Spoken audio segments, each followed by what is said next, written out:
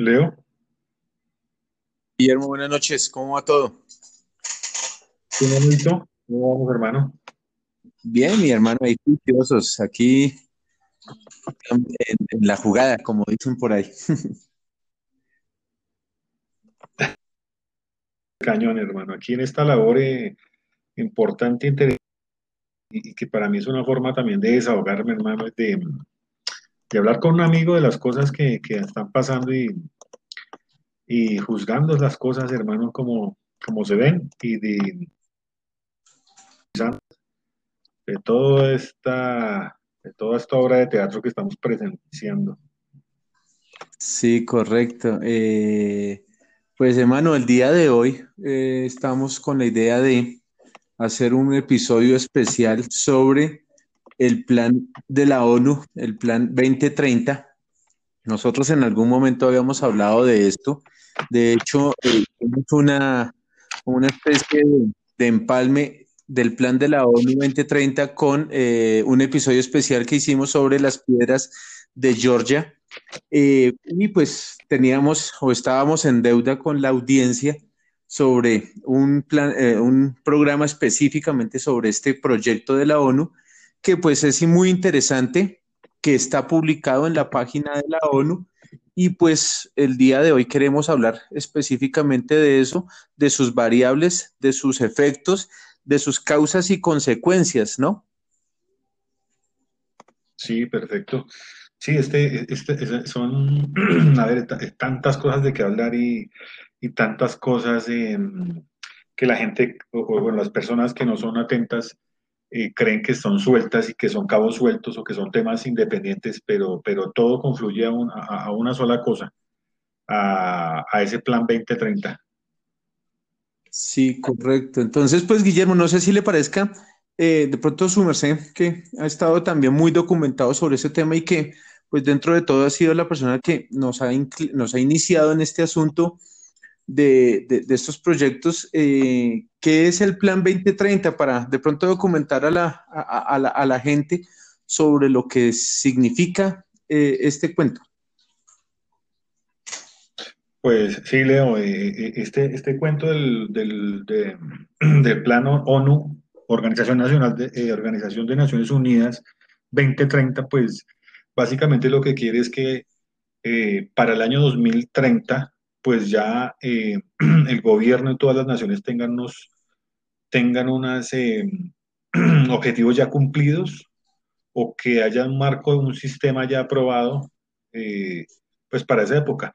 Y básicamente en estos 10 años desarrollar las economías y los países de una forma sostenible, entre comillas. Entonces son 17 puntos, 17 objetivos que se ha planteado la ONU para todo el planeta, eh, en los cuales hay eh, pues distintas directrices y objetivos a complementar con todo el tema de las organizaciones que hacen parte de la ONU, ¿no? El Fondo Monetario Internacional, la Organización Mundial de la Salud, la Organización Mundial del Trabajo, la Organización Mundial de la Agricultura. Entonces, básicamente es eso, son 17 objetivos que se deben cumplir para el año 2030 y que ellos lo llaman de una forma filantrópica y de ideal para que el mundo sea sostenible. Sí, correcto. De hecho, así digamos en la página de la ONU, cuando uno ingresa, o pues si uno lo quiere googlear de pronto, pues para no ingresar aunque pues directamente lo direcciona, realmente Google lo envía inmediatamente a www.un.org.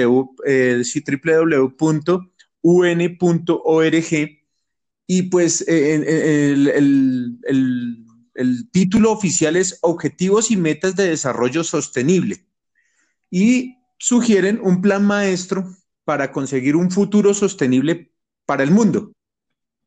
Todos estos objetivos de los que Correcto. usted habla, estos 17 puntos, se relacionan entre sí e incorporan una cantidad de desafíos globales para los cuales nos estamos, o sea, a los cuales nos estamos enfrentando. De hecho, este plan, si no estoy mal, empezó como un estudio y un proyecto por allá más o menos el siglo pasado, en el año 1997, y se ha ido estructurando en las últimas 2 décadas de este siglo XXI con fines específicos al 2030, pues ellos tienen claro, o sea, digamos, en miras, primero, a la expansión demográfica de la población, segundo, al deshielo de los polos y al calentamiento global. Entonces, en virtud de todos estos fenómenos, tanto climáticos como socioeconómicos y geopolíticos, estructuraron este plan de 17 puntos en los cuales se hablan de una cantidad de aspectos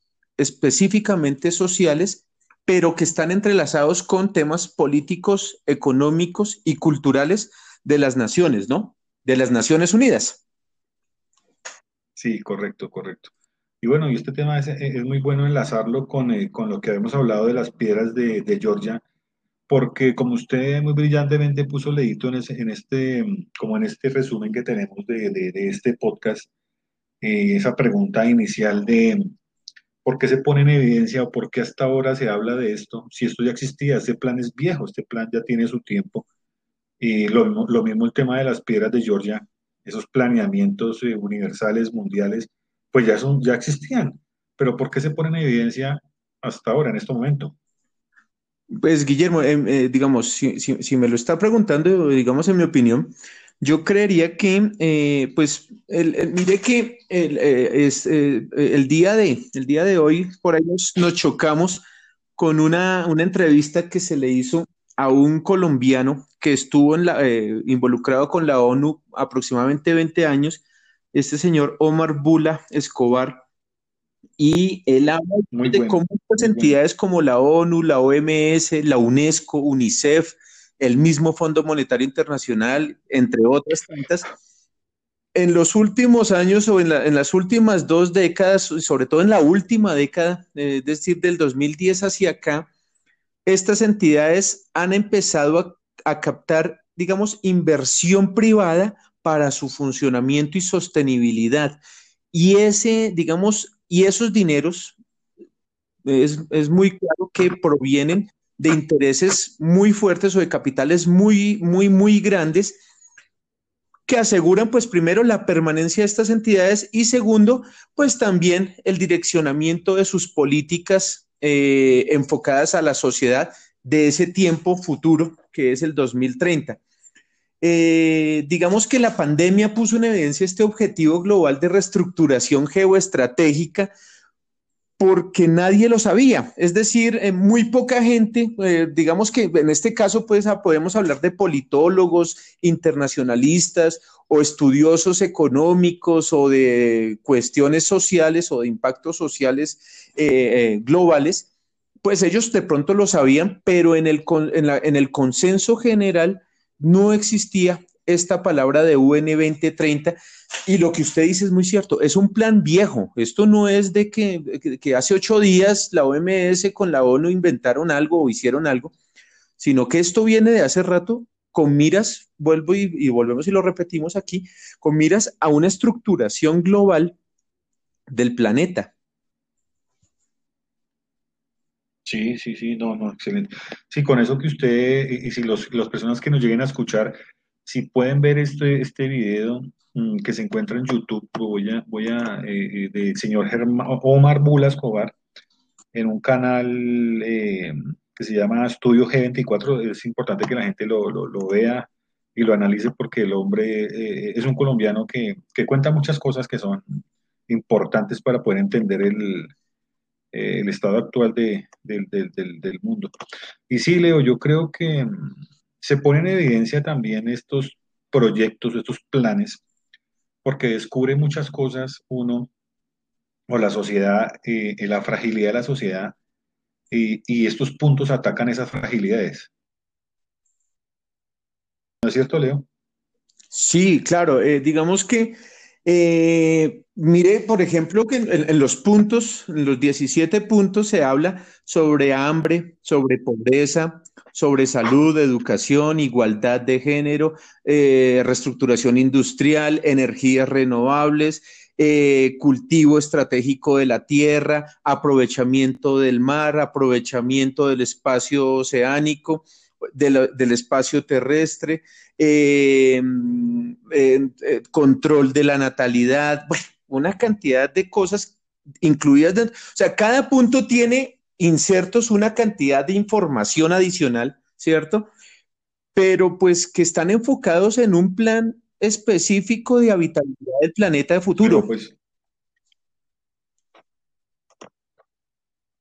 sí, sí, Entonces, correcto. ese, Pues si quiere ataquemos punto por si punto, quieres, Leito, si sí, le parece. digamos que lo habíamos hecho con el bueno, sí, el primer objetivo dice fin de la pobreza.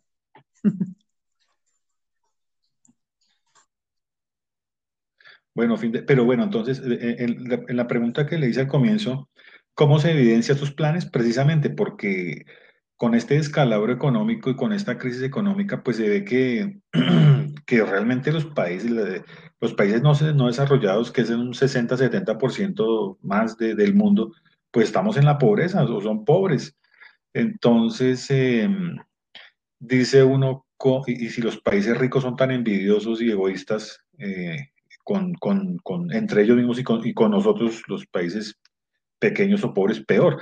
Entonces, ¿cómo piensan acabar cómo piensan acabar Sí, con la Guillermo, pobreza? mire que de hecho esta semana salió el último informe del Fondo Monetario Internacional con o sea, con una perspectiva bastante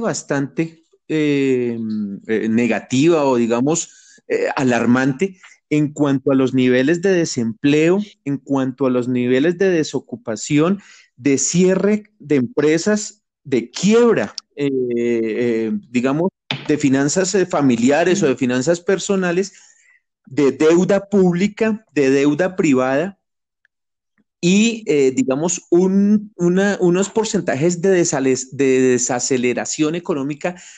O sea, digamos que el planeta en este momento, si la Gran Depresión del 29 del siglo pasado, que se habla mucho de eso en términos de economía o en los circuitos económicos, pues hermano, estamos a puertas de la quiebra realmente global del planeta. Tenemos cifras alarmantes del 20 y pico, claro. 26, 27% de pobreza absoluta, de hambre, perdón, el 32% de pobreza y miseria, desempleo, digamos, tasas de desempleo de millón y pico, 2 millones y pico, 3 millones y pico, y estamos hablando de 10 o 15% de población en países generales. Y pues uno dice, bueno, ¿cómo irán a atacar este fin de la pobreza? Eh, Obviamente, pues uno entendería que de pronto Yo, con una repartición económica se está hablando últimamente mucho de la reestructuración económica virtual a través de GESARA, que eso es un proyecto también financiado por el G20. Y volvemos y insistimos, esto no, ni siquiera son teorías de conspiración, Guillermo, porque no lo son teorías, o sea, son informes determinados por gobiernos y por grupos gubernamentales que están auspiciados o que hacen parte de todo este entramado global de estructuramiento, por ejemplo, de las Naciones Unidas, de la Organización Mundial de la Salud y de todas estas siglas que volvemos y repetimos, hoy día trabajan mucho con intereses privados. sí, sí, ¿no? Y Leo, es un tema muy rico y muy amplio, tiene muchas cosas, tiene muchos vectores, muchas aristas para tomarla. Por ejemplo, bueno, digamos que en el marco de este primer punto, fin de la pobreza, uno se remitiría al tema teórico económico con respecto al capitalismo y al socialismo. Es bien sabido, pues el mundo organizado, pues los ganadores después de la Segunda Guerra Mundial, los dueños del mundo son capitalistas y el capitalista pues no es de compartir la riqueza y estamos hablando de unos postulados de fin de la pobreza, es de repartir la riqueza o repartir los ingresos de una manera eh, pues medida y compartida entre todos. Entonces eso ya no sería capitalismo, eso sería un socialismo, un comunismo. Eh, y en ese punto hay una teoría que ya están llevando a cabo, que están empujando la ONU, muchos países, es el tema de la renta universal, es de darle un salario básico a todos los habitantes de un país Yo creería que eso es como un postulado que encaja en este primer punto de fin de la pobreza. Con eso equilibrarían la balanza social, la economía social, y se enmarcaría dentro de ese fin de la pobreza. Eh, pero, pero bueno, acá en Colombia puntualmente Duque el gobierno está dando un incentivo a los más pobres que se llama el ingreso solidario. Y realmente, vuelvo y repito, básicamente ese es el mismo, una renta universal, pero la están aplicando a la gente más pobre por el momento. Y en varios países, en Estados Unidos, cada americano va a recibir un cheque por $1.400. En Chile les están dando mercados, también salarios. En Venezuela, Brasil, en Argentina también se están dando unos subsidios que pensaría que es enmarcado para empezar a cumplir Claro, este primer punto. significa, Guillermo, que sí es posible. Es decir, que digamos que los gobiernos tienen el Sí, dinero claro. y el sostenimiento financiero o el brazo económico. Es decir, mire que en este momento, y lo que usted dice es muy pertinente, el tema, digamos que esto está enfocado estrictamente al tema económico, digamos a las teorías económicas, y mire cómo por lo menos el Producto Interno Bruto de los países se estaba destinando hasta hace unos meses a temas específicamente militares o específicamente, digamos, de industrialización. Hoy, a la fecha, la mayoría de países, y estamos hablando de casi todos los países del planeta, han destinado parte de su Producto Interno Bruto a solucionar problemas sociales, cosa que no se veía antes.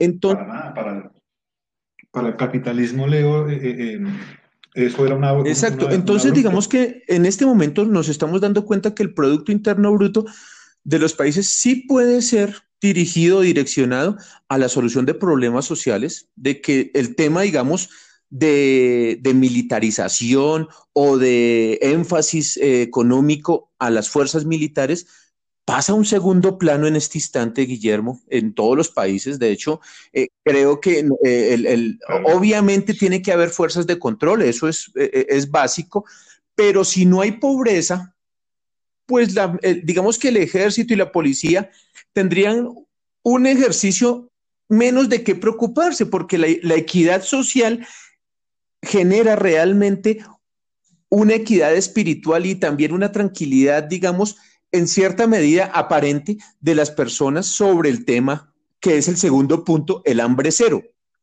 Recuerde ese precepto de un país con Sí, hambre es un país violento. pero espere, perdón, sí, perdón, lo interrumpo y antes de que saltemos, porque es importante resaltar que igualmente, Leo, usted y yo lo sabemos, nada es gratis. En ese punto defiende la pobreza, en ese filantropía de ese punto, y me recuerda mucho me llega a la mente el apellido Soros, Sí, del claro. personaje Soros que conocemos, el inversionista americano de origen europeo. Él, él ha patrocinado muchas ONGs, él patrocina la Open La University, Open Society, que eh, es de él, ¿no?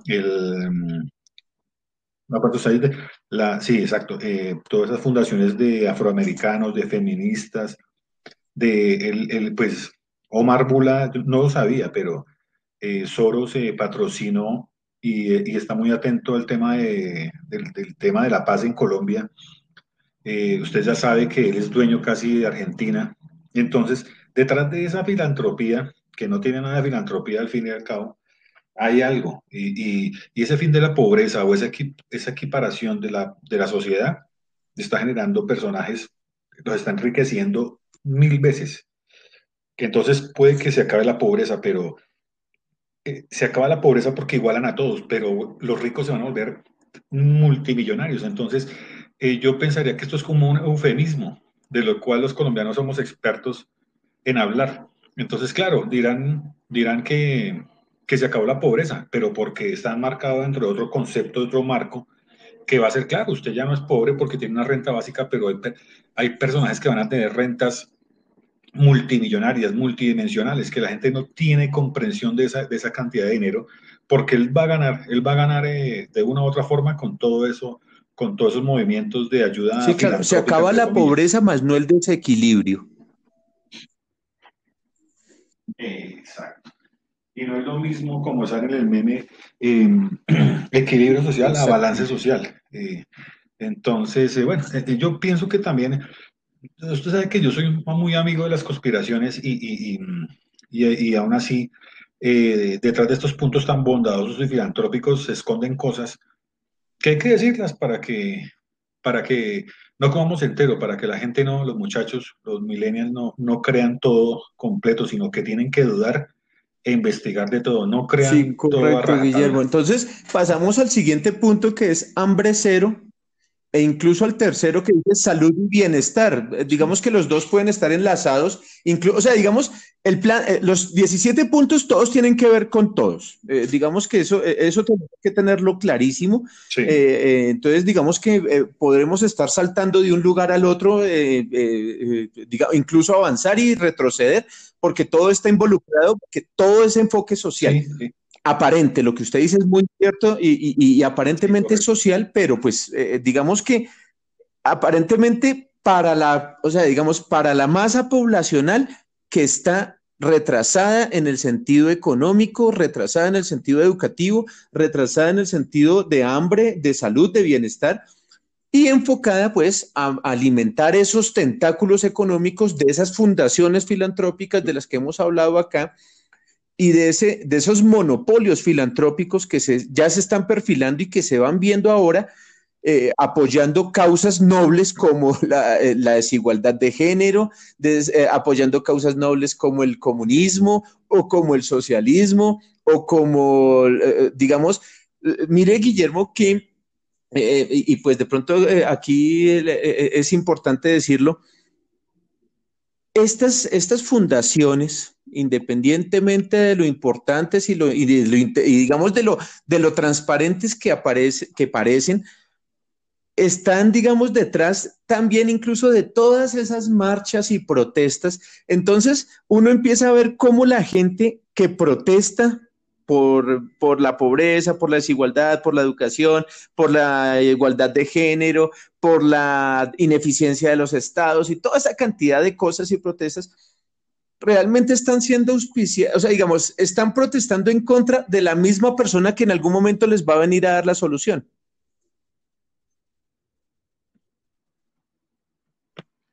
Exacto. Lo que yo quiero aclarar y que la gente entienda es que, claro, son unas buenas intenciones detrás de toda esa filantropía, esas buenas intenciones.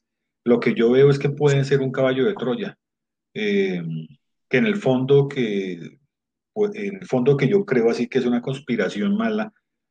La lucha está en que podamos entender esto, visualizarlo y que estos puntos los convirtamos en reales y buenos, pero y no, que no dejemos que esto sea, que este poder que se le está entregando a estas entidades sea para el trasfondo malo.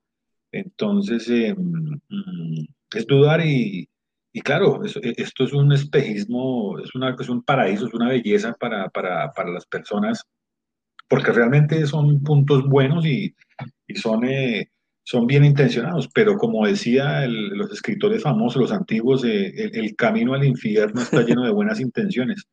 Entonces, esto hay que mirarlo, analizarlo, pisarlo y ejecutarlo de la mejor manera, sin dejar que poderes extraños o que la conspiración que está detrás de esto Claro, manipule Guillermo, mire esos que puntos. en el año 2010, o sea, el año pasado, en un informe de la misma Organización de Naciones Unidas, eso también está en la página oficial de las Naciones Unidas, ellos hicieron un informe en el que, o sea, lo recuerdo ahora y usted me lo hizo recordar, ellos hicieron un informe, o sea, se reunieron 70 científicos, 1000 intelectuales, gente de todo el planeta para poder estructurar ese informe y ellos hablan acerca de que de seguir así, como venía el planeta del 2019 en temas de calentamiento global y con esos problemas sociales y de explosión demográfica y toda esta cantidad de cosas, al 2050,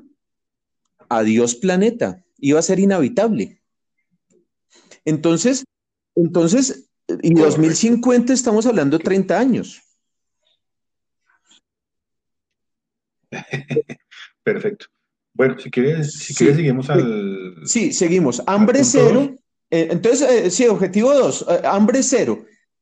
Lo mismo, Guillermo, ¿no? Que, Hambre cero. es claro que Entonces, un pueblo sin hambre es pe- un pueblo con hambre es un pueblo violento.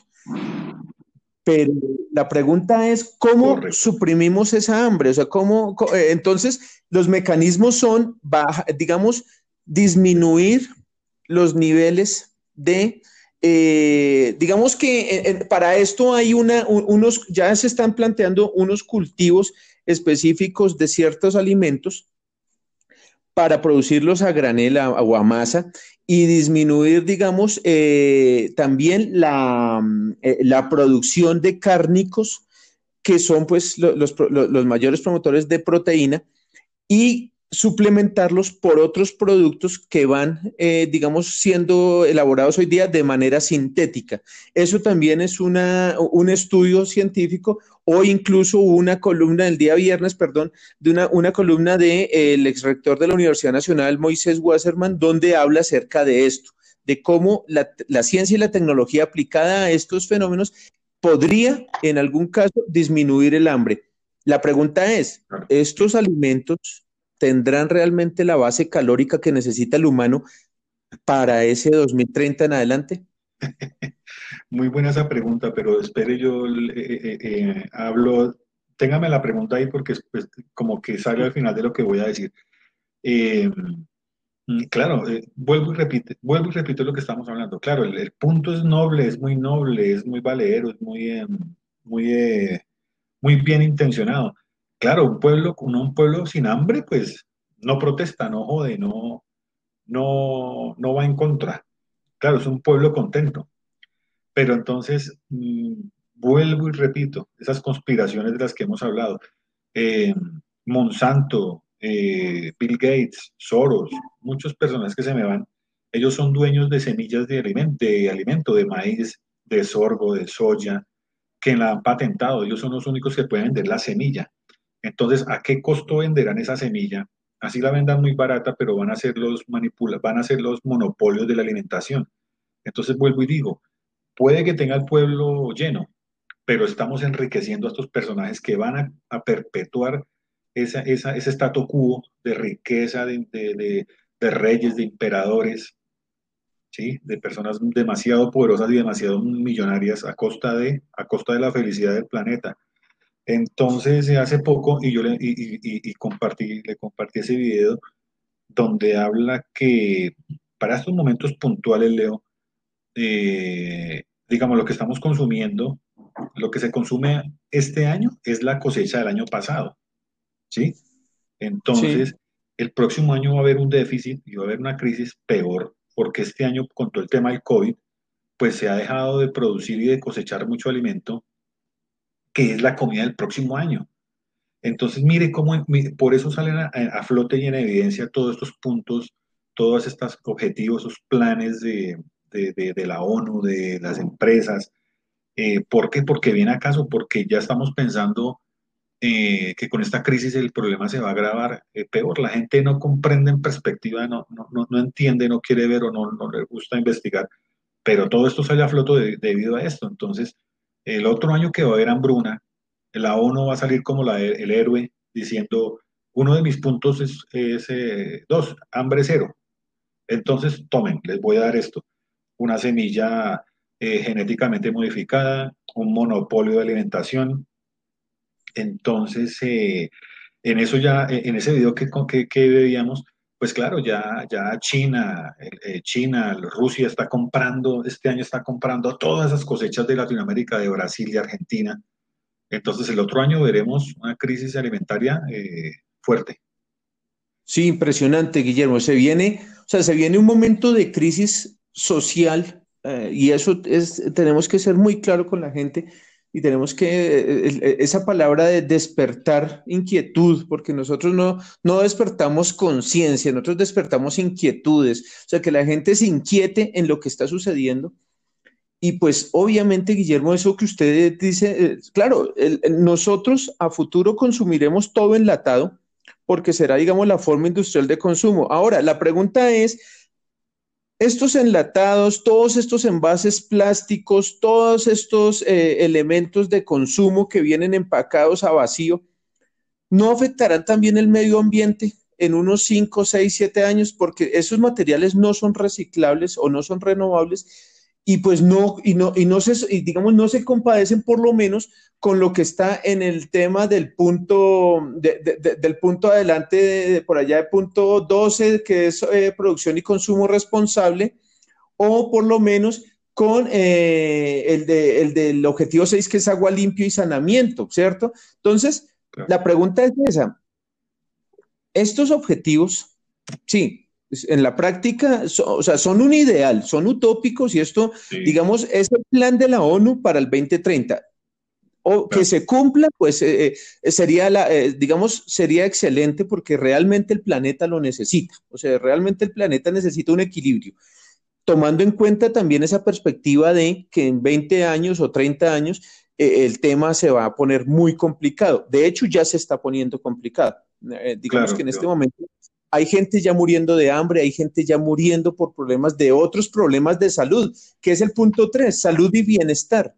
Entonces, claro, una gente, usted sabe, Guillermo, que la alimentación, eso lo hablábamos en el episodio de 5G, los planes alimentarios actuales tienen muchos conservantes y muchos anticonceptivos en sus producciones para la permanencia de los productos en refrigerador o en conserva en alacena. Pero estos conservantes, estos anticonceptivos y todos estos implementos o estos aditivos suplementarios para la manutención generan también estragos fisiológicos en las personas, problemas de diabetes, problemas cardiovasculares, problemas de hipertensión, problemas renales, problemas del hígado, bueno, en fin, osteoporosis, toda esa cantidad de cosas. La pregunta es, ¿estarán también enfocados estos elementos de control digamos, y de manutención o de darle todo el mundo comida, enfocados también a esa salud y ese bienestar? ¿O cómo estarán preparados para eso, no? yo creo que ahí entra el tema también de la tecnología de control de en la salud y el bienestar que proviene pues del alimento, porque básicamente si comemos sano, pues estamos sanos, si no, al contrario. Eh, ahí viene el tema de la tecnología del chip, chipear la gente, controlarla, eh, todos los alimentos modificados genéticamente. eh, es algo muy complejo, ¿sí? El Claro, Guillermo. monitoreo, monitorear su salud, su estado psicológico, su estado físico, los estándares, los marcos que entonces le impondrán a la gente que, que no son al final de cuentas el ideal es muy bonito, pero cómo se lleve a cabo o los medios para hacerlo, ahí está lo complejo. Sí, a expensas de qué, ¿no? ¿A Porque expensas mire, de qué? Guillermo, que Y el ID 20... sí, dígame, en aras de... en aras de esos ideales tan perfectos, pues Leo, nos tocará, o el humano tendremos que perder las libertades, de dejarle el control al Estado o al gran hermano o a a esa gran inteligencia artificial que nos debe controlar y resguardar. Entonces perderemos libertades, tendremos que dejar que decidan por nosotros muchas cosas. Estos objetivos a grandes rasgos, esos ideales, son como las promesas que hacen los políticos, desde eso, de lo que sabemos mucho los colombianos. Ya estamos acostumbrados a que nos mientan y nos digan esas cosas cuando están en campaña tan bonitas y nos prometen el cielo y la tierra y al final de cuentas hacen todo lo contrario y nos dejan en lo peor. Entonces, esto precisamente es para cuidarnos de que no ocurra eso. Sí, mire que por lo menos el ID 2020, Guillermo, que eso, digamos que a nosotros nos llegó prácticamente el ID 2020, o sea, nos frenó eso. ¿Sabe qué nos frenó a nosotros ese tema? ¿Recuerda usted que por allá en febrero o marzo ya se estaba hablando del cambio de cédulas? Sí, sí, sí, sí. Digitales. Entonces, ese cambio de cédula estaba enfocado en ese ID 2020, sin que Sí, nada, o sea, callado. O sea, nosotros, vuelvo y le digo, todos estos temas, Guillermo, se han destapado a la luz gracias a la pandemia. O sea, Sí, dentro de todo el coronavirus nos ha generado, o sea, digamos, yo miro esto como un momento histórico, yo no lo miro como una catástrofe, como mucha gente lo mira, sino como una oportunidad también de revelar ciertas cosas que venían tratándose como con cierto ocultamiento y de las cuales no estábamos enterados. Entonces, perfecto. póngale cuidado que el IDE 2020 está enfocado también en temas sanitarios, es decir, en las planillas de información digamos, de ese plan del ID, usted tiene que colocar todo, su historia clínica, su historia social, su historia mental, su historia personal, su historia educativa, todo eso va enfocado ahí. O sea, cosa que cualquier persona en el planeta que quiera saber de usted inmediatamente mete su ID y ya sabe todo de usted. Correcto. Entonces, ¿qué pasa? Y eso que usted dice, ya cuando usted vea todo eso, pues a usted simplemente, tomando en cuenta el primer plan del fin de la pobreza y el hambre cero, a usted le va a llegar su mercado de la ONU, ¿cierto? Su paquete oficial de UN 2030 con la cantidad de proteína, la cantidad de azúcar, la cantidad de sal, la cantidad de todo Sí, lo que usted necesita para mantenerse dadas sus deficiencias de salud o de bienestar y pues específicamente es eso, es una, digamos, ya que usted de pronto se quiera dar un lujito de comerse un pollito asado o un pollito o una carnita al horno o algo así, va a ser más difícil y complicado si usted no tiene cierto nivel de ingresos para acceder a eso. mire, usted me hizo acordar, Leito, hace muchos años, usted, no sé si los dos hablamos o no sé en qué grupo estábamos de esos debates. Yo me acuerdo hace unos 10 15 años cuando Uribe planteó y montó, en Colombia montó unas plantas de tratamiento de producción de, bueno, la caña de azúcar, en vez de sacar azúcar, azúcar o derivados del azúcar alimentarios, crearon fue un Sí, alcohol carburante del maíz y de la caña. sí, el Y bio. hermano, y pues nosotros pegamos el brinco, nos pegamos del techo porque no era posible en esa época no pensar que el alimento lo transformaran en alimento en energía para máquinas o para el alimento convertirlo en un elemento para movilizar máquinas, al estilo de la película Matrix. Entonces, si el alimento lo convierten en carburantes, si lo convierten en algo, en un recurso como el petróleo, pues entonces, ¿qué nos van a dar de comer a nosotros en el futuro? Sí, es increíble que el alimento lo conviertan en un combustible renovable, ¿no? No, eso es absurdo, absurdo. Entonces, también veía estos días analizaba, Leo, que la teoría también de la ONU es que nos van a poner a comer soya como conejos, porque la soya se la estaban dando a las vacas, y las vacas, dice la ONU, y hasta en Futurama salió que en las caricaturas que las vacas son las que contaminan más que los carros.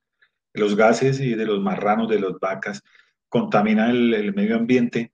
Entonces nos van a prohibir comer carne, Sí, a comer soya, a comer vegetales. Bueno, que por un lado es bueno, ¿sí? sí, suplementos Pero alimenticios. entonces el cambio de negocio es el que me preocupa. ¿Quién maneja ese negocio? Sí, son suplementos alimenticios, lo que hablamos hace un rato, son suplementos alimenticios que van a suplir esas cantidades proteínicas, digamos, de sacarosa o de nucleóidos, bueno, de toda esa cantidad de aspectos alimenticios que usted requiere en su dieta, zinc, calcio, hierro, fósforo, todo eso, digamos, lo van a empezar a trabajar a través ya de hecho, en este momento hay tres o cuatro países. De hecho, hay como cuatro, ¿cómo se llama?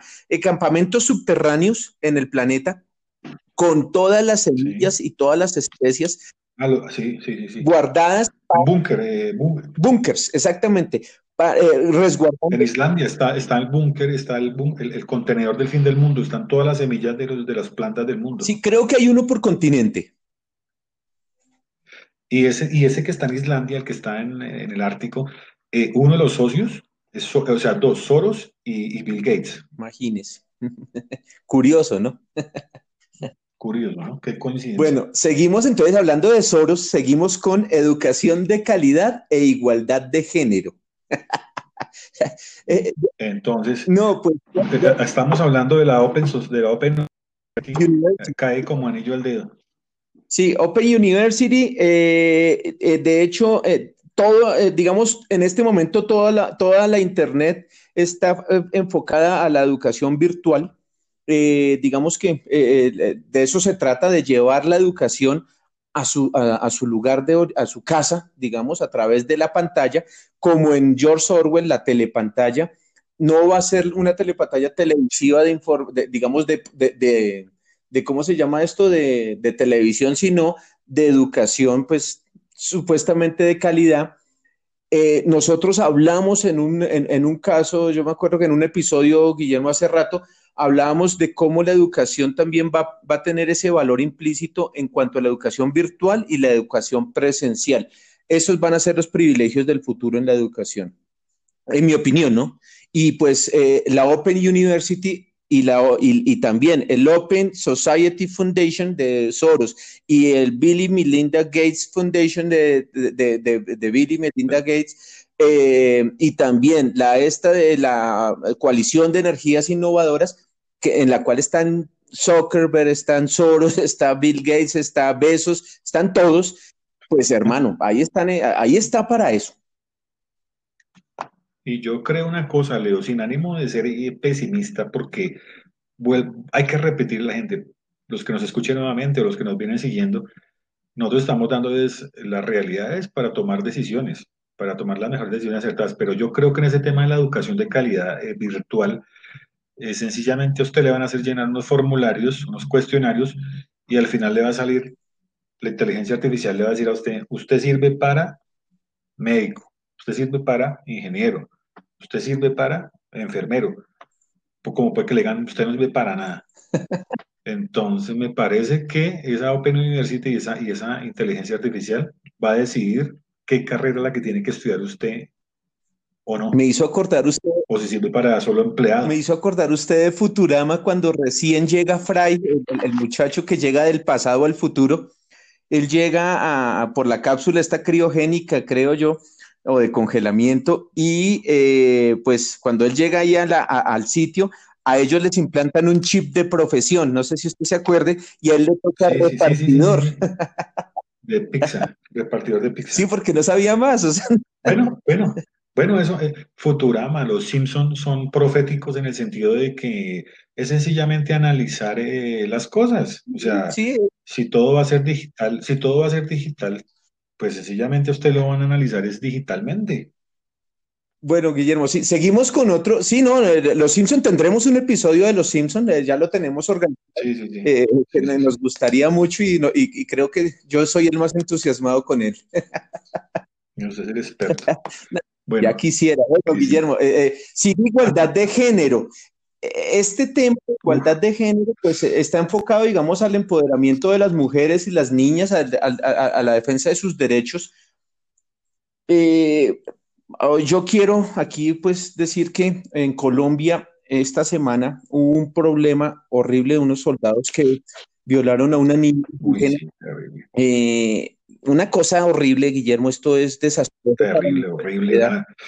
Eso es casi, uy, no, eso es una eso es algo, Porque uf, no, o sea, eso es un o palo. sea, esto transgrede totalmente el objetivo 5. Es decir, es una ofrenda contra las mujeres como género, es una ofrenda contra la comunidad indígena, ¿cierto?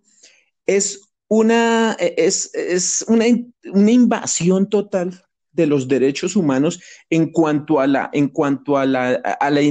la inequidad que existe entre las fuerzas militares y la sociedad civil. Y fuera de eso, es un en el sentido del desbordamiento que hubo por este tema en redes sociales, unos justificando y otros reprochando el hecho. Yo quiero decir acá en esto de la igualdad de género que es cierto, nosotros tendremos un episodio especial sobre este tema de igualdad de género, también lo tenemos organizado y me gustaría mucho ese episodio porque pues me gusta el tema, yo creo que en tema de igualdad de género, Guillermo, en Colombia y yo creo que en el planeta en general, todavía no aceptamos la diferencia. Y aquí es tan importante esto, Guillermo, de aceptar la diferencia, de entender de que cada actor social tiene un rol y no respetamos esos roles sociales de las personas. No entendemos Sí, que las negritudes tienen sus derechos, que los indígenas tienen sus derechos, que nosotros, o sea, que los ciudadanos normales, o sea, que la ciudadanía en general tiene los mismos derechos, todos tenemos los mismos derechos, todos somos ciudadanos de este planeta, todos somos iguales, a todos nos corre sangre desde la A positivo hasta la AB negativo, o sea, todos tenemos ese mismo ADN de seres humanos y no podemos por ningún motivo discriminar a nadie por ninguna razón, Guillermo. Esto, estamos todos imbuidos en este asunto. Hay unas sí. personas siniestras, eso es clarísimo, que son los gobernantes o las personas, esos empresarios y toda esa gente latosa y maluca que nos hace daño, narcotraficantes, mafiosos, asesinos, pedófilos, toda esa plaga, porque eso es una plaga, pero existe una sociedad civil que está peleando aquí afuera unos contra otros sin ningún sentido. Si no hay unión, no puede haber igualdad de género. Es que en eso sí es importante recalcar, y yo hago énfasis en la teoría que he venido exponiendo acá siempre, Leo, es que nos manejan por la división, ¿no? Nos quieren divididos para manipularnos, para manejarnos, para extraer de nosotros todo el jugo. Entonces me parece que eso, ese racismo, ese tema de división, de hacer énfasis en los roles, hacer énfasis en darle derechos y voto a los transgéneros, a lesbianas, homosexuales. Parece que los quieren sí, claro, los legalizan a ver, los están visualizando, los están incorporando a la sociedad y a lo legal, pero tanta división me parece que es para precisamente dividirnos como sociedad, porque básicamente, Leo, yo creo, y yo soy, eh, con todo respeto, el que nos llega a escuchar, pero yo creo que sencillamente hay dos sexos, hay hombre o mujer. A mí el tema de razas y eso no creo que quepa en esto, pero los políticos nos han hecho ver eso de que hay razas, sexos, roles. Bueno, ellos lo hacen por un lado, pues para ganar sus votos, ¿no? No perder esos votos, para incorporarlos en la sociedad, para cobrarles impuestos, ¿sí? Y por otro lado lo hacen para dividir la sociedad. Entonces, ahí viene incluido todo ese tema de lo correctamente, de lo políticamente correcto, el racismo, el machismo, los roles, toda esa historia, ese cuento que es muy retorcido. Y bueno, como una cosa anecdótica, y me acordé ahora de un meme, de un chiste, que si usted es negro, homosexual, chino, o sea, es un ciudadano del mundo. ¿De qué es usted? ¿Un transformer? No, pues sencillamente es un sexo. Entonces, es una persona. Entonces, todos esos temas nos sirven es para dividir. Si somos ante todos somos seres humanos en la tierra, Sí, exacto, todos tenemos los mismos derechos, todos tenemos, vivimos bajo unas mismas condiciones, existe desigualdad económica, eso es clarísimo, pero no existe desigualdad dentro de lo que somos seres habitantes de este planeta. Entonces, la unión, Guillermo, es fundamental para que exista igualdad de género. Cuando usted se identifica como una cosa u otra, inmediatamente ya está determinando una desigualdad. O sea, cuando sí, yo llego por lo menos a una tienda y digo, no, es que, o sea, y mire que esa victimización de las personas, que eso, digamos que eso se ha convertido en algo corriente hoy día, que cuando dicen, por lo menos, fue atacada una persona afrodescendiente, hombre, no, un ser humano. Que tal correcto. persona un hombre estaba con su novio en tal lado. No, son dos seres humanos. Esa vaina de que catalogar a las personas por un nombre o por una etiqueta, eso para mí es desigual. Eso no tiene, eso no, eso de igualdad de género, en mi opinión, yo creo que no debería existir. Debería existir la unión universal de las personas y los derechos y la cimentación de los derechos universales del individuo. Pero no ese tema, o sea, porque es que no, digamos que de cuando acá o sea, yo diría que, bueno, hay diferencias, por ejemplo, entre un tigre y un leopardo, ¿cierto? O entre una vaca y un caballo. Hay diferencias. Y Claro, es lo que, claro. aun cuando pertenezcan al reino animal, pero hay diferencias entre ellos. Pero nosotros somos seres humanos. Nosotros, ¿de cuándo acá hay diferencias? Y Entonces, en eso hay una, catalogar las diferencias como eso hace que exista la no, desigualdad de no es género. bueno. Creo que la igualdad de género Claro, solamente se consigue cuando se garantiza los derechos humanos de toda la humanidad, de toda la población civil. sí. Usted lo ha dicho, categorizar tanto género es dividir, eso lo que está logrando es dividir más la sociedad. En cuanto a eso, y también estos personajes como Soros, como Gates, empoderan a cada género. Entonces, hace una ONG que va a patrocinar a los afrodescendientes, una ONG para las feministas, una ONG para no, los indígenas. Entonces, los empodera, les da poder para que peleen, luchen derechos que ya tienen adquirido hace muchos años Claro. con las constituciones, con las libertades, porque básicamente hasta la Carta de las Naciones Unidas dice que todo hombre es libre, no importa el sexo, color, raza, lo que sea. Entonces, ¿qué están peleando si los derechos ya fueron adquiridos hace muchos años? Sí, es Entonces, que esa victimización es mala, Leo. Mire, usted haga este ejercicio, compare los negros de Estados Unidos, los que conocen Estados Unidos saben qué clase de sociedad o de qué clase de personajes negros hay allá comparado con los negros que hay en Sudamérica. Los negros americanos tienen un resentimiento, Leo, que no se lo han podido quitar, a pesar de que la ley habla de que tienen que incluir a todos esos afrodescendientes en todo tipo de trabajo, garantías, igualdad de todo. En cambio, en Latinoamérica no, aquí no, acá realmente la ley no protege a los negros, pero los negros acá no se han victimizado, por el contrario, pues acá se han superado, eh, no son tan víctimas como Estados Unidos. Entonces, dése cuenta de eso, es una cosa compleja. yo no sé, Guillermo, yo solamente digo eso, yo digo que la única forma de alcanzar la igualdad de género es garantizándole a las personas, a nosotros, los habitantes de este planeta, todos, porque todos lo somos, garantizarnos el cumplimiento de los derechos civiles, es decir, derecho a la vida, derecho a la salud, derecho a la educación, derecho a la alimentación, derecho a una vida sana y llevadera, derecho al bienestar, que es todo lo que traen estos 17 objetivos de la ONU, por lo menos, pero que no se están garantizando, digamos, por sectores. ¿No? Es como si se lo garantizaran a unos sí y a otros no.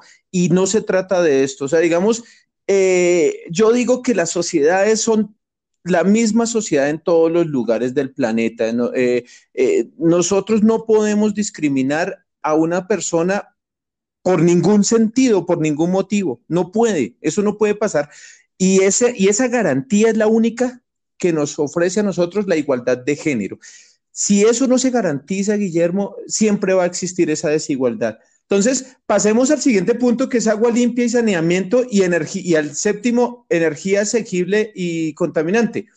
Yo digo que en este caso, Guillermo, también lo mismo, ¿no? Volvemos a esos grupos económicos que están, digamos que, están digamos, como monopolizando el tema de los recursos hídricos a través de las represas, a través de los ríos, a través de los océanos. La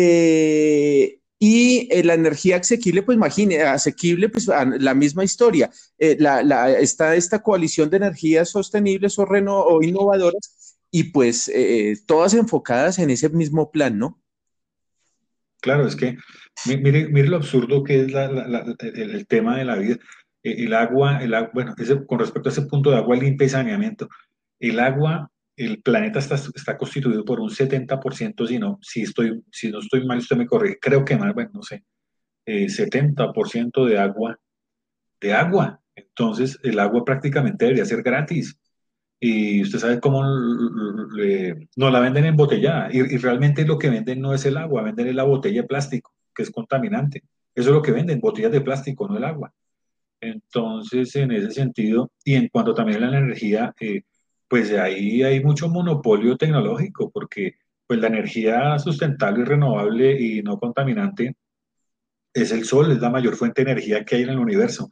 Es sencillamente extender paneles solares y tomar la energía de ahí. Pero el que controla la tecnología es el que va a monopolizar ese negocio, que todo al final lo vuelve negocio, ¿no, Leo? Sí, sí, claro, sí, porque, mire, y sigue por lo menos eso, trabajo decente y crecimiento económico, el teletrabajo, supongo que eso será lo decente, el crecimiento económico, pues no sé hasta qué punto, digamos, está enfocado yo creo que el crecimiento económico hoy día estará muy enfocado a la agroindustria, Guillermo. Digamos, tomando en cuenta el déficit alimentario, yo creo que por lo menos en Colombia el gobierno debería, por solo, ¿cómo se llama eso? Por solo motivación o incluso iniciativa, ser agresivo con el tema de la agroindustria.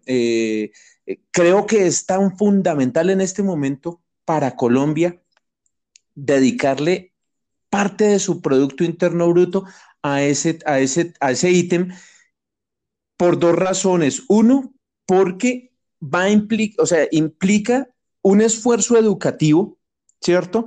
En las zonas rurales de Colombia, que están muy descuidadas, implica un esfuerzo financiero en la parte de innovación tecnológica hacia esos sectores. Y tercero, está enfocado específicamente al tema alimentario, a garantizarnos el tema alimentario, por lo menos a la región.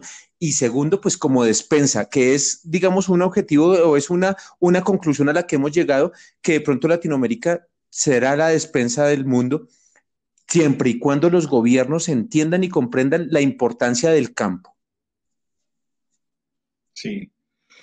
Sí, ese crecimiento económico, yo creo que ya está comprobado que el capitalismo ya lo demostró con esta crisis que crecimiento infinito no hay. Entonces, ese crecimiento es finito, tiene un término, tiene un límite. Entonces, eh, no hay tal de que el crecimiento sea exponencial. Y el trabajo decente, pues ya lo estamos viendo con el teletrabajo y todas estas cosas virtuales. No sé qué le llamarán decente porque decía un ministro, acá en Colombia precisamente dijo el ministro que si usted trabaja de su casa, pues no está consumiendo, no está gastando transporte, comida, entonces el salario debería bajar.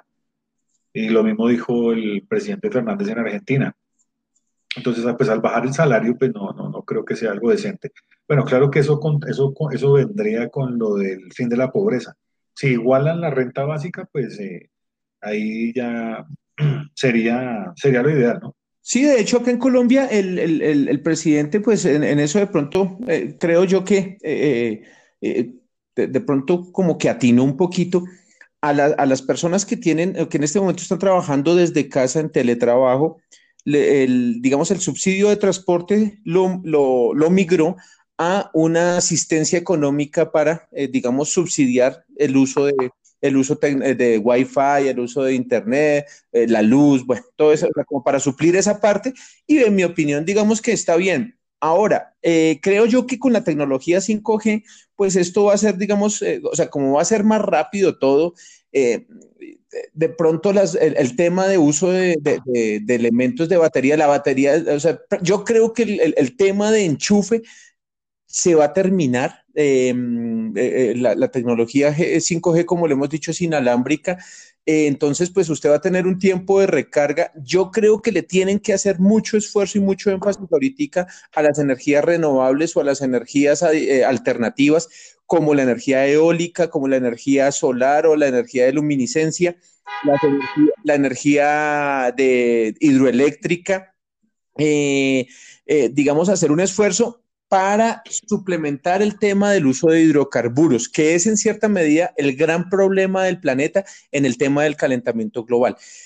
Yo creo que los vehículos van a mudar también a ese tema de nuevas energías Y pues esto está enfocado en eso, Guillermo, en evitar al máximo los desplazamientos de las personas en la calle o en las ciudades, sobre todo en las grandes ciudades, y pues a humanizar un poquito más la calidad de vida de las personas, obviamente enfocado desde un plan económico estable, o sea, desde que usted le garanticen una estabilidad económica, yo creo que el ciudadano de ese 2030, desde que encuentre digamos, una posición adecuada de vida, pues, digamos, se adecuará, ¿no? O entenderá que eso va a suceder, pero pues obviamente lo que viene detrás es la inversión y obviamente el negocio que existe detrás de eso.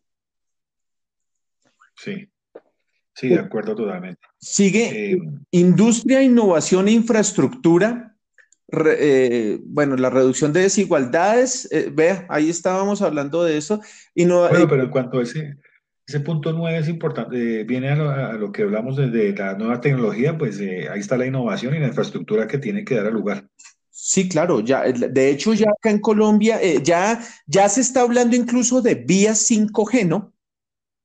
correcto, sí. Sí, sí, sí, coge. Porque digamos que en Europa funcionan, por lo menos, y en los Estados Unidos, también, digamos, en países orientales o asiáticos, que es el control del tráfico directamente en los vehículos. O sea, los vehículos ya vienen con con el GPS incorporado, entonces ellos ya saben qué vehículo va a tal velocidad, cuál vehículo está mal, se está conduciendo mal, cuál vehículo se está conduciendo de manera sospechosa, toda esta cantidad de cosas. La industria debe estar enfocada, digo, y yo insisto en esto, por lo menos para la parte de Latinoamérica, la industria debe estar enfocada al agro.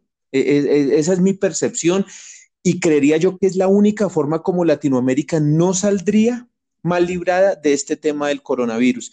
De otro modo, donde los gobiernos latinoamericanos no comprendan la importancia de la agroindustria, vamos a terminar como África. Esa es mi percepción, Guillermo. Yo he sido muy enfático de esto en el grupo. Si nosotros como, por lo menos como región, no comprendemos la importancia y digamos como la ventaja que tenemos respecto a otros países en el sentido agrícola, vamos a salir mal librados y eso nos va a costar costo, nos va a salir caro. Pero si comprendemos esa parte, eh, podemos ser potencia mundial en el sentido de despensa. Sí, y en eso habría que empezar de cero con la infraestructura, porque realmente infraestructura para el agro no hay. Habría que empezar de cero aquí en Colombia puntualmente no, pero ya Brasil y Argentina sí están un poco más adelantados. Claro, por lo menos para el caso colombiano, yo que día planteaba que para el caso colombiano lo que debería hacer el gobierno de inicio, ya, es más, ya en este momento debería estar legislando el Ministerio de Agricultura con el Ministerio de Hacienda, la DIAN y el Ministerio de Comercio Exterior en la importación sin aranceles y sin IVA de maquinaria agrícola o de maquinaria Sí, agropecuaria o de función agropecuaria para renovar toda esa planta agrícola o agroindustrial que tienen el campesinado hoy, digamos, tecnologías del siglo pasado todavía, ¿cierto? Aquí todavía yerbamos con machete. Entonces, el tema machete. es, Guillermo, replantearnos eso, bajar aranceles, bajar impuestos y digamos, ¿cómo se llama eso? Difundir, ¿cómo se llama? Incentivar. Incentivar, correcto, incentivar esa idea de importación de artículos agroindustriales o de uso agroindustrial para nuestro campo, para nuestro campesinado, para esas personas que a la fecha han sido los que realmente le han dado la mano al país en temas digamos, de provisión alimentaria. Si nosotros logramos esto, si el gobierno por alguna razón o si alguien de pronto nos escucha o alguien de pronto lo tiene planificado, háganlo, porque ese sí sería el futuro de nosotros y la salvación. Sí, eso, ahí no hay nada que hacer. El futuro es el agro, hay que volver al agro. De resto no hay, no, puntualmente Colombia no tenemos nada más. Sí, no, no, la infraestructura, digamos, industrial de nosotros, pues realmente o sea, nuestra industria realmente es básica y generalmente o sea, realmente es agrícola y de temas alimenticios, ¿no? Nosotros somos fuertes en ese sentido Y pues digamos que uno mira las industrias, la mayoría son productoras de alimentos, conservas y cosas enlatadas y todo ese tema, incluso el tema del ganado, los pollos y todo esto, no, somos fuertes en eso realmente, por lo menos para nosotros mismos y para algunos países de la región. La cuestión es Sí, correcto. porque nosotros descuidamos otros sectores, ¿no? Como el sector textil, el sector calzado, en base a la importación de producto chino o asiático de la India, China, todo esto, y pues suplimos esa, digamos, esa demanda de insumos, incluso en tecnología y todo ese cuento, con la importación de esos artículos. Pero el tema agrícola es muy importante, creo yo. Eso también, digamos, reduciría la desigualdad de las regiones, por lo menos para nosotros, que ese sería el objetivo 10 y el objetivo 11 que dice ciudades y comunidades sostenibles. Entonces, creo que van enfocados, ¿no? Cada uno lleva su cuento. Sí, esto viene uno encadenado al otro, porque pues al haber ese trabajo eficiente, la infraestructura, la industria, pues tendremos que tener ciudades y comunidades sostenibles que sean autosuficientes y responsables con sus desperdicios, con el consumo, ¿no? Sí, Todo mire, eso tiene que ir ligado. mire, Guillermo, que por lo menos, bueno, la reducción de desigualdad dice ciudades y comunidades sostenibles. Hay una perspectiva de la ONU también y de la misma UNICEF que dice que al 2000, en este momento el planeta tiene unos 7.700 millones de habitantes, ¿correcto? Sí, Digamos que ok. la esfera poblacional o digamos el territorio poblado es de 151.000 millones de kilómetros cuadrados. Entonces, esos 7.700 millones, o sea, si uno traspola eso, prácticamente un habitante, o sea, digamos, por cada 51 metros cuadrados, algo así. O sea, tengo entendido que hay 51 habitantes por kilómetro cuadrado en el planeta. La perspectiva a Sí. 2030 es de 1.000 millones de habitantes más. Yo, yo creería, si la ONU, digamos, en este momento quiere hacer todo esto posible, tienen que hacer algo ya, inmediatamente ya, con el tema de natalidad. Sí, el control de las terminales tiene que ser, es indispensable. Para poder tener ciudades y comunidades sostenibles. Claro que dentro de, bueno, como estos son los ideales que no sé, bueno, aquí no hay un punto de control de natalidad, no. No, no, no, No no. hay ningún punto que hable de eso, pero yo creo que se quedaron, o sea, esto no es improvisado, eso, porque es un punto básico, el control de la población. Entonces yo creo que es como el punto más importante que no se habla acá.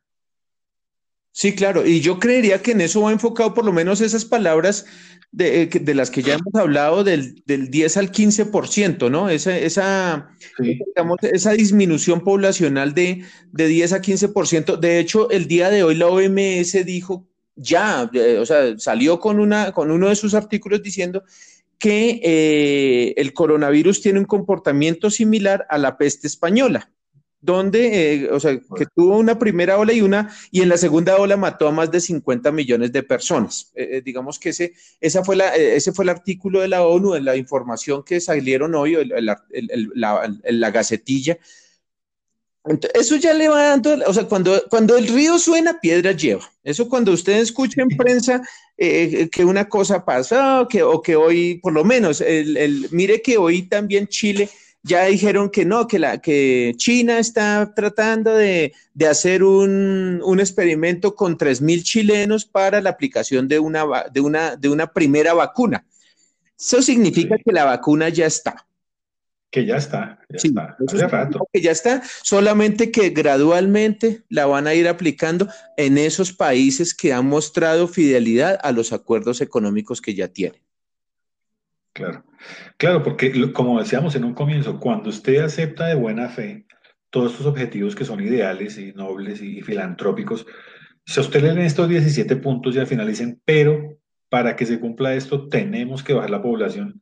Después de que a usted le pintan todos estos 17 puntos tan hermosos, pues usted dice, bueno, bueno, ¿y qué hay que hacer? Ese que hay que hacer está en tres líneas y tras bambalinas están los que hacen el trabajo sucio, que es de disminuir la población. De alguna forma tiene que hacerse, Leo. Claro, entonces, y en eso hemos estado de acuerdo, y yo creo que también incluso el consenso general es ese, ¿no? Somos muchos, sobramos muchos también, o sea, yo creo que en este momento nos hemos dado cuenta también de que sobran una cantidad o sobramos una cantidad de personas en el planeta, y que si digamos, si la perspectiva es a 2030 y tenemos una perspectiva de 1.000 personas, 1.000 millones de personas más, pues hombre, no, esto, o sea, digamos, este plan como tal es inaplicable. Claro, claro, claro, no, absolutamente. Este plan es aplicable en un escenario ideal y de cierta cantidad de población. Para que sea sustentable como se habla todo esto, no debe haber un número X de habitantes en el mundo que cumplan y que funcione para esto. Exacto, un ciudadano que comprenda, un ciudadano consciente y un ciudadano estructurado para ese plan, porque pues digamos que Claro. en este momento, Guillermo, y yo creo que esa es digamos, nuestra discusión en este instante es, o sea, sí, está bien, se entiende que hay un virus, hay un miedo latente en la población por contagiarse, pero el miedo no es al contagio, es decir, a que el virus llegue y lo coja a usted desprevenido y le caiga, sino a que cualquier otra persona que no haga lo que tenga que hacer se lo contagie. Exacto. Y yo creo que ese es el miedo, o sea, le tenemos miedo al otro, Guillermo. O sea, Sí. sabemos lo incultos o lo maleducados que somos, que venimos con ese, o sea, arrastrando todo ese sino trágico de nuestra historia y de nuestra educación formal o informal, y pues Precisamente, eso traspolado a la sociedad nos tiene que enfrentar al miedo necesariamente, ¿no? necesariamente, y lo que hablamos de los géneros, las divisiones de la sociedad. Usted le tiene miedo si usted es capitalista, le tiene miedo al socialista. Si usted es petrista, le tiene miedo al uribista. Si usted, hombre, le tiene miedo a la mujer le tiene miedo al hombre. Entonces, este golpe psicológico de este virus, pues claro, acrecentó todas esas diferencias y aumentó más el miedo. Entonces, ese pánico, pues no deja vivir y enferma y mata. Eh, entonces, es así. Sí, entonces decimos acá ya dice producción y consumo responsable. Bueno, pues eso es clarísimo. Yo creo que, digamos, en este momento ya la gente comprende que, bueno, digamos que no es clarísimo porque mire lo que pasó el día sin IVA, ¿no? Ay, Sí, o sea, con el respeto de los que compraron, pero fue un mierdero y digamos que el y mierdero. una responsabilidad. Sí, exacto, es irresponsabilidad social y ese es el miedo, Guillermo, porque digamos, puede que hasta el gobernante no tenga la culpa, él simplemente de buena intención dijo, voy a armar un día sin IVA, ¿cierto? De pronto le faltó un poquito más de coherencia en el tema de la cuarentena y de la restricción social. Bueno, en fin, sí, hay una falla allí, pero la falla es los que fueron. Claro, y además que en cuanto al marco general del consumo responsable, son muchas cosas, pero la responsabilidad del contagio, de no respetar el distanciamiento social, el ánimo de comprar algo que no hace falta, porque le aseguro que esa gente que compró televisores ya tenían un televisor en casa. Que hicieron fue cambiar o comprar un modelo nuevo con otra cosa, cosas que de pronto ya tenían viejas o modelo anterior y lo renovaron, ¿sí? Y entonces ahí no hay responsabilidad en el consumo para nada, porque la idea es no generar más desperdicios electrónicos, reciclar todo el tema de las baterías. Si usted tiene un televisor que medianamente le funciona, pues siga con él. Además que estamos en plena pandemia, en crisis económica, esa plata pues ahorrenla, hombre, o compren alimentos enlatados, no sé, pero una responsabilidad total, total, total, total. Sí, exacto. Y entonces digamos que entonces volvemos al tema, al primer punto, no, perdón, al punto 4, que es una educación de calidad. Pues primero que cualquier cosa, yo creo que ese sería el primer punto de todos, la educación de calidad, una educación donde nos enseñen a ser ciudadanos de esa sociedad. Claro, claro, responsables, éticos, Sí, morales, eh, exacto. eh, que precisamente educar en el consumo responsable. Pero si ese punto sí, Y ese va ligado al punto 4 y 12 y van ligados obligatoriamente. Sí, claro, educar en el consumo responsable, en las sociedades sostenibles, en la pobreza, o sea, digamos, en la igualdad de género, en todo ese, Claro, digamos, es tan fundamental la educación, Guillermo, para el planeta, para la gente, para el ser humano.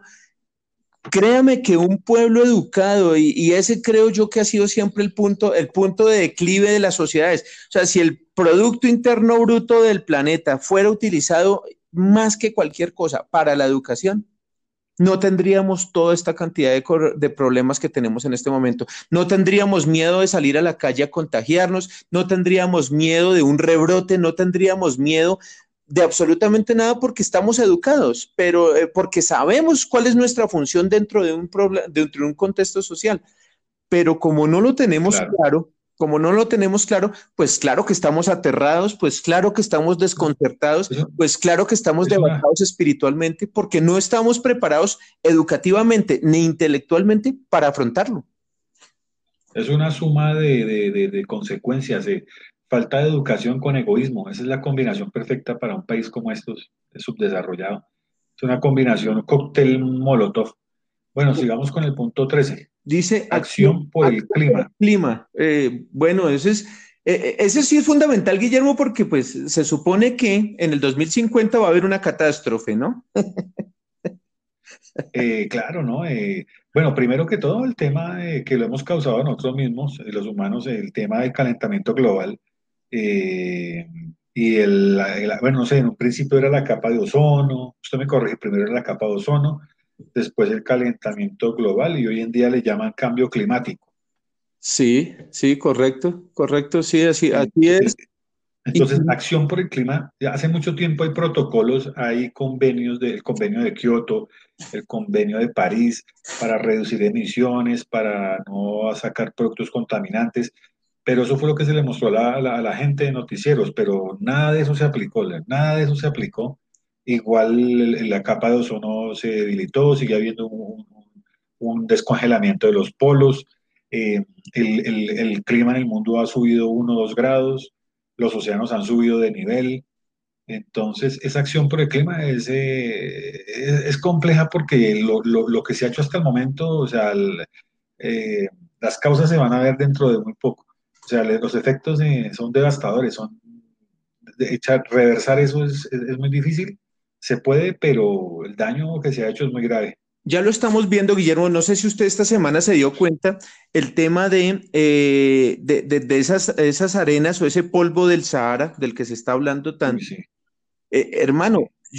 yo tengo 43 años cumplidos y yo en mi vida me acuerdo de algo así. O sea, Hermano, exacto, yo tengo la misma edad suya y somos contemporáneos y este año he escuchado 2 cosas que me han dejado, yo les llamé a mi esposa y he soñado con eso, he escrito de eso porque primero el cielo moto y segundo las arenas del Sahara, o sea, no, no, o sea, no tengo palabras para expresar no sé, la impotencia, la ignorancia sobre esas cosas, el desconocimiento, quedo perplejo a saber qué pasan tantas cosas, o sea, no sé si es verdad o mentira, es manipulación de los medios para meter más miedos, sí, para correcto. enloquecernos como, exacto, es un reto entender el mundo. Entonces, digamos que pongámosle que, digamos que sí, que efectivamente hay un polvo que viene por allá del desierto, que se extendió por todo el planeta de un momento a otro. O sea, dicen que pasa todos los años. Yo, la verdad, es la primera vez que lo escucho y a mí me gusta realmente leer, me gusta realmente investigar. Es la primera vez, vuelvo y le digo, en 43 años, eso del polvo del Sahara. De hecho, eh, entonces yo digo, listo, digamos que sí, que realmente está eso.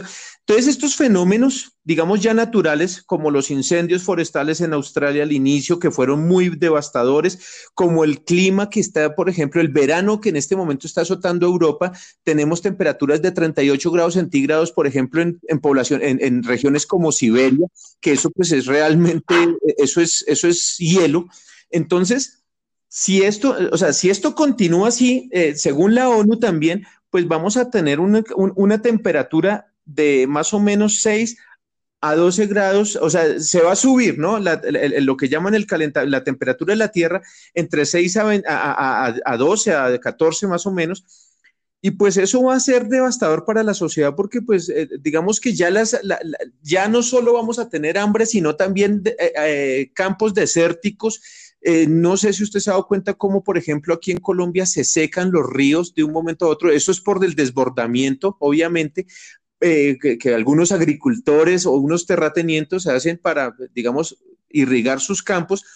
Pero si esto sigue sucediendo, si los gobiernos siguen permitiendo este tipo de conductas o comportamientos de los pobladores o de los mismos ciudadanos, si no comprendemos digamos, nuestra presencia en las playas, cuando usted se da cuenta, y los peores momentos de contaminación de playas es en vacaciones o es en temporadas de vacaciones, los páramos, los nevados, cuando la gente viaja por allá, entra a estos epicentros turísticos, pero dejan todos sus estragos y toda su basura prácticamente en virtud, digamos, del turismo. Entonces, esto de acción, esto es de cultura, Guillermo, más que cualquier cosa, y es de un respeto ancestral por la naturaleza. Sí, correcto. Yo este año quedé sorprendido en muchas cosas. Bueno, ya conocíamos el tema de los tornados, ciclones, que efectivamente cada año son más poderosos y más fuertes que el anterior. El año pasado, recuerde que desde que hace unos 20 años hemos visto que cada tormenta, cada ciclón que pasa en el Atlántico, ahí frente a las costas de Estados Unidos, hace unos estragos terribles. Cada año es peor, cada año es peor. El año pasado, acuérdese cómo destruyó prácticamente a Puerto Rico. Sí, Este correcto. año vendrá en agosto, no sabemos, yo creo que más fuerte. Acuérdese el maremoto que hubo en Japón, que casi se consumió el 30% de las costas japonesas y fue una cosa terrible. Los Ahora este tema de la tsunamis. arena del Sahara, los tsunamis, el tsunami de Japón, yo había visto alguna vez un especial documental de la NASA de que las arenas del Sahara viajaban por el Atlántico, por el Pacífico y caían al mar y eso era, digamos, era alimento o era un tema para el plancton y para la vida marítima, pero nunca he escuchado que llegara acá a Bogotá, a Medellín, o sea, es cosas súper locas. Exacto, entonces, y ya sigue, digamos, el objetivo 14. Entonces, pues obviamente esta acción por el clima es eso, Guillermo, es incentivar, sobre todo en la juventud, en la niñez, en la juventud, ese uso responsable de los recursos naturales, del Sí, respeto por la naturaleza. Es decir, si usted va a un parque, si usted va a un sitio donde hay césped, donde hay árboles, cuídelo. Hoy día prácticamente los parques son cagadero de perros sí. o orinadero de taxistas. Sí me comprende. Entonces uno dice, hombre, si la ONU viene acá y ve ese comportamiento, pues va a decir, no, aquí no hay acción por el clima. Sí, exacto, la conciencia de los pelados, a los muchachos de que respeten la naturaleza y nunca había escuchado yo de un político, de una figura, lo que escuché alguna vez a Chávez, al venezolano, que él decía que en la naturaleza, en el ecosistema, en la vida no había que matar ni a una mosca, que era sagrado. Entonces es eso, respetar el planeta, la vida, los animales, todo, todo. Sí, sí, porque y volvemos al tema de igualdad de género, pues todos hacemos parte de este ecosistema planetario, porque somos todos, o sea, una mosca o sea, un zancudo depende de una mosca, la mosca depende de una abeja, la abeja depende de un pájaro, el pájaro depende de una lombriz, y así sucesivamente, esa es la cadena alimenticia planetaria de todos, o sea, la compensación del equilibrio de todas las especies en esta armonía natural pues tiene que ser respetada y tiene que ser valorada como lo que es, un equilibrio y una balanza. Si nosotros no respetamos eso, si no empezamos a generar una acción por ese asunto, pues vamos, o sea, de hecho ya vamos mal, yo creo que vamos a terminar peor. Correcto. Se- Bueno, Seguimos con sigue vida marina y vida de ecosistemas terrestres. Bueno, creo que tiene que ver bueno, eso con la acción del clima, sí, ¿cierto? sí, sí, es claro, con el control responsable de la pesca y fauna. Mire lo que pasó hace poco, usted me envió el dato de esas langostas, de ese enjambre de langostas que hubo primero en Irán, en Irak, y después aquí en Brasil y en Argentina, ¿no? Una peste, Sí, una vaina increíble. sí, ya llegaron, en este momento están Brasil, Argentina, Uruguay y Paraguay con ese cuento. Correcto, imagínese eso, que eso nunca se había visto. No, no se había visto, hermano. Entonces, sí, o sea, son como las plagas de pronto en el sentido bíblico. También tendremos un episodio sobre eso, porque nos lo han pedido, pues han dicho que de pronto no, que también hay que meterle espiritualidad al tema. Y Claro, claro, es pues importante. pues nosotros, yo apelo por lo menos a la espiritualidad planetaria, al tema de la naturaleza, o sea, somos uno con el entorno, Guillermo, y en ese sentido, digamos, no como el hinduista, pero sí en un sentido como espiritual de mi propio yo y mi situacionalidad con el ser, o sea, con el ser o el ente. O sea, es como una situación ontológica, usted lo decía hace un rato, o sea, un hombre ético, es lo que necesita el planeta y es lo que está buscando realmente en este momento el planeta. Creo yo que independientemente de lo que suceda, porque vienen causas más complicadas para la sociedad, para el planeta, es muy fundamental que nosotros empecemos o sea, que eso que llaman reinventarnos sea una reinvención de la persona, o sea, que empecemos, o sea, que estos meses de cuarentena o de aislamiento, de distanciamiento social, sean realmente constructivos para el ser humano y no se conviertan simplemente en un tiempo de ocio que, digamos, malgastaron viendo Netflix o chateando por internet en el celular, sino que, hombre, por lo menos cultiven un poquito su conciencia, su idea de las cosas y de qué ese tipo de ser humano es el que va a salir después de que nos permitan a todos salir de este cuento. Porque si no lo hacemos, no lo vamos a lograr, Guillermo, y va a ser muy difícil volver nuevamente a la ciudad, al parque, al bosque, a la naturaleza, a la vida, si no comprendemos en lo que estamos metidos. Claro, eso es una cosa compleja espiritualmente de hablar y entender. Esto requiere un nuevo hombre, un nuevo ser, de verdad que sí, o sea, ni siquiera una reeducación, es simplemente partir de cero, desaprender todo lo que ha aprendido hasta hoy día y volver a arrancar.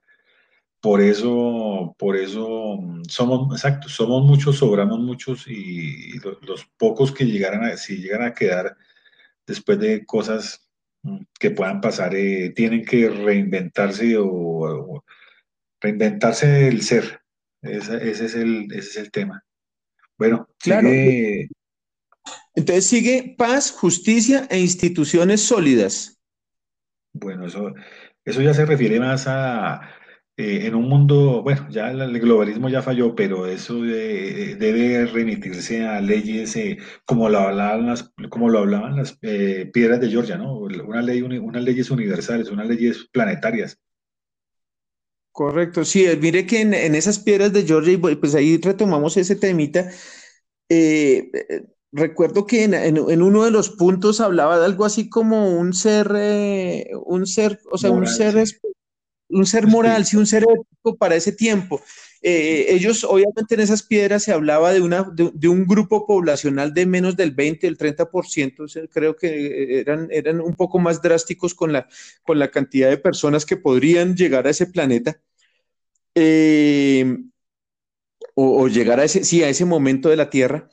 Eh, Ahora, el punto 17 dice alianzas para lograr los objetivos. Ahora, ¿por qué digo esto? Porque es importante que el planeta, a través de sus gobiernos, mire que ahorita nosotros en este instante, justo en este momento, Guillermo, estamos o sea, la polarización ya no es de izquierda a derecha, ni de centro, ni de blancos, negros, no, o sea, ni de géneros, ni de hombres, mujeres, no, o sea, ya no es eso, o estamos comprometidos con el planeta en un sentido estricto de, de, de, de globalización espiritual, no, ni siquiera globalismo, y un sentido de pertenencia por nuestro ancestro.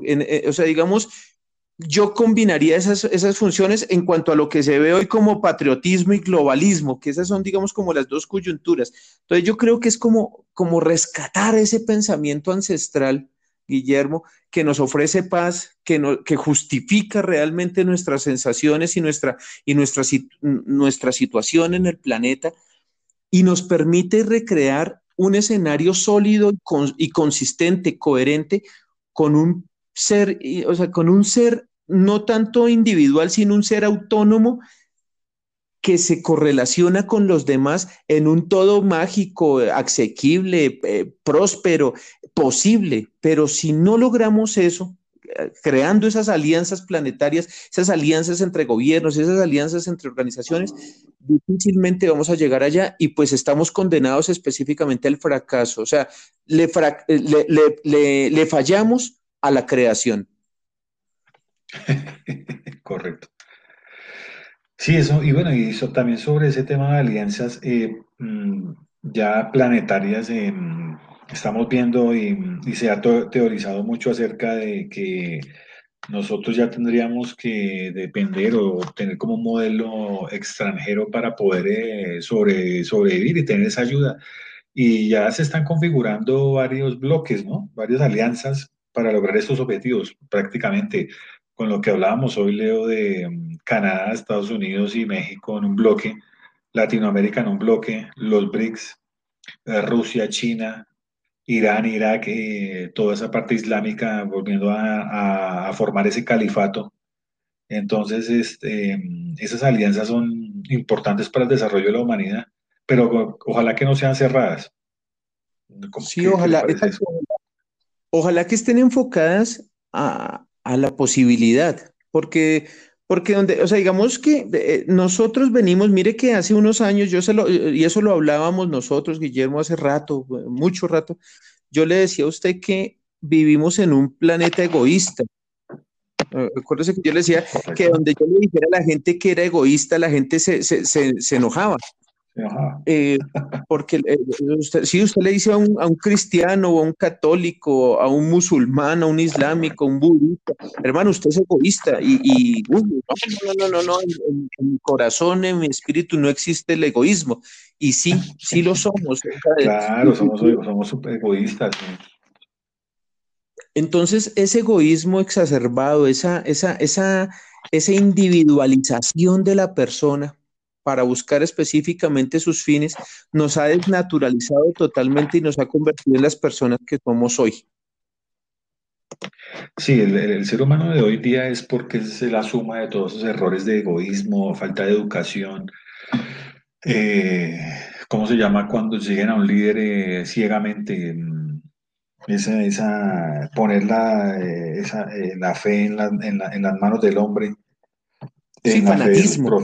fanatismo, ese fanatismo de poner su vida, su economía, su ser en las manos de un profeta, de un falso profeta. Toda esa suma de cosas, el salvajismo, la mala alimentación, todo eso, ese es el humano que finalmente tenemos que cambiar y rehacerlo completamente. Claro, entonces volvemos al tema de lo que usted hablaba hace un rato, esos bloques que se están armando, porque se están Sí, armando bloques en Asia, se están armando bloques en Europa, se están armando bloques en América del Norte, y todos estos están armando también sus estrategias hacia Latinoamérica y hacia el África. Entonces, Oceanía también está ahí incluyendo, digamos, en ciertos temas con ciertos países y armando también sus estrategias o sus geoestrategias, como se les dice hoy.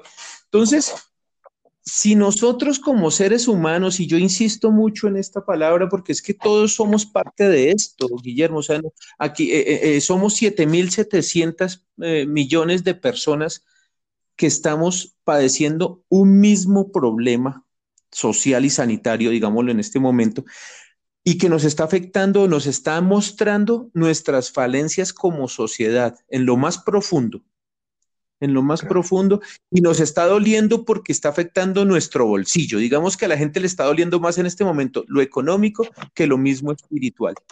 claro, claro, Cuando, claro. cuando la gente empiece a entender que esto no va para lo económico, sino para un tema espiritual, ahí es cuando nos va a doler realmente no haber hecho nada. Perfecto. Bueno, llevamos una hora y media, Leo. Le voy a hacer una pregunta, bueno, para que es como una pregunta al aire para que cuando la complementemos, porque también sabiendo esas cosas sabemos, digamos, sabiendo quién manda, quién está detrás de todo, sabemos la política, sabemos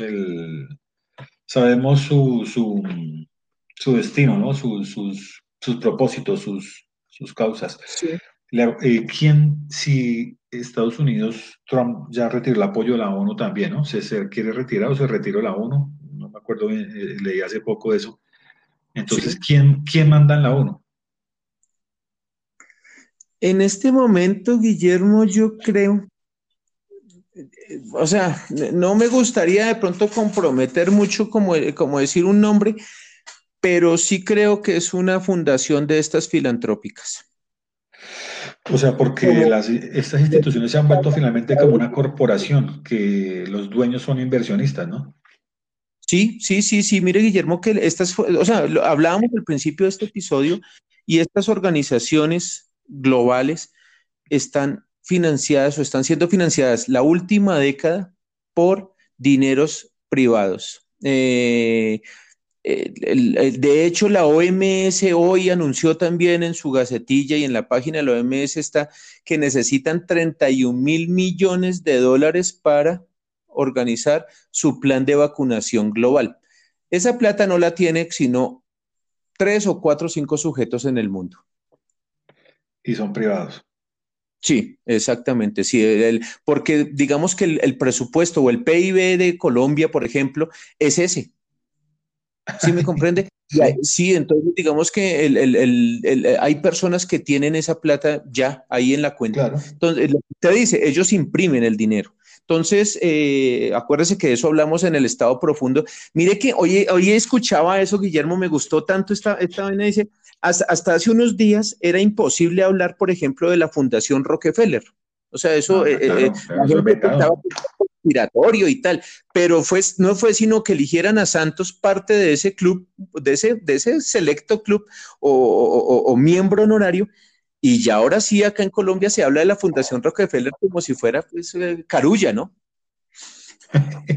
Y lo más chistoso es que está metido, o sea, los tentáculos y sus políticas han andado en Colombia hace muchos años, pero hasta ahora con lo de Santos se investiga, ¿no? Pero ya sus políticas han sido aplicadas acá hace muchos años.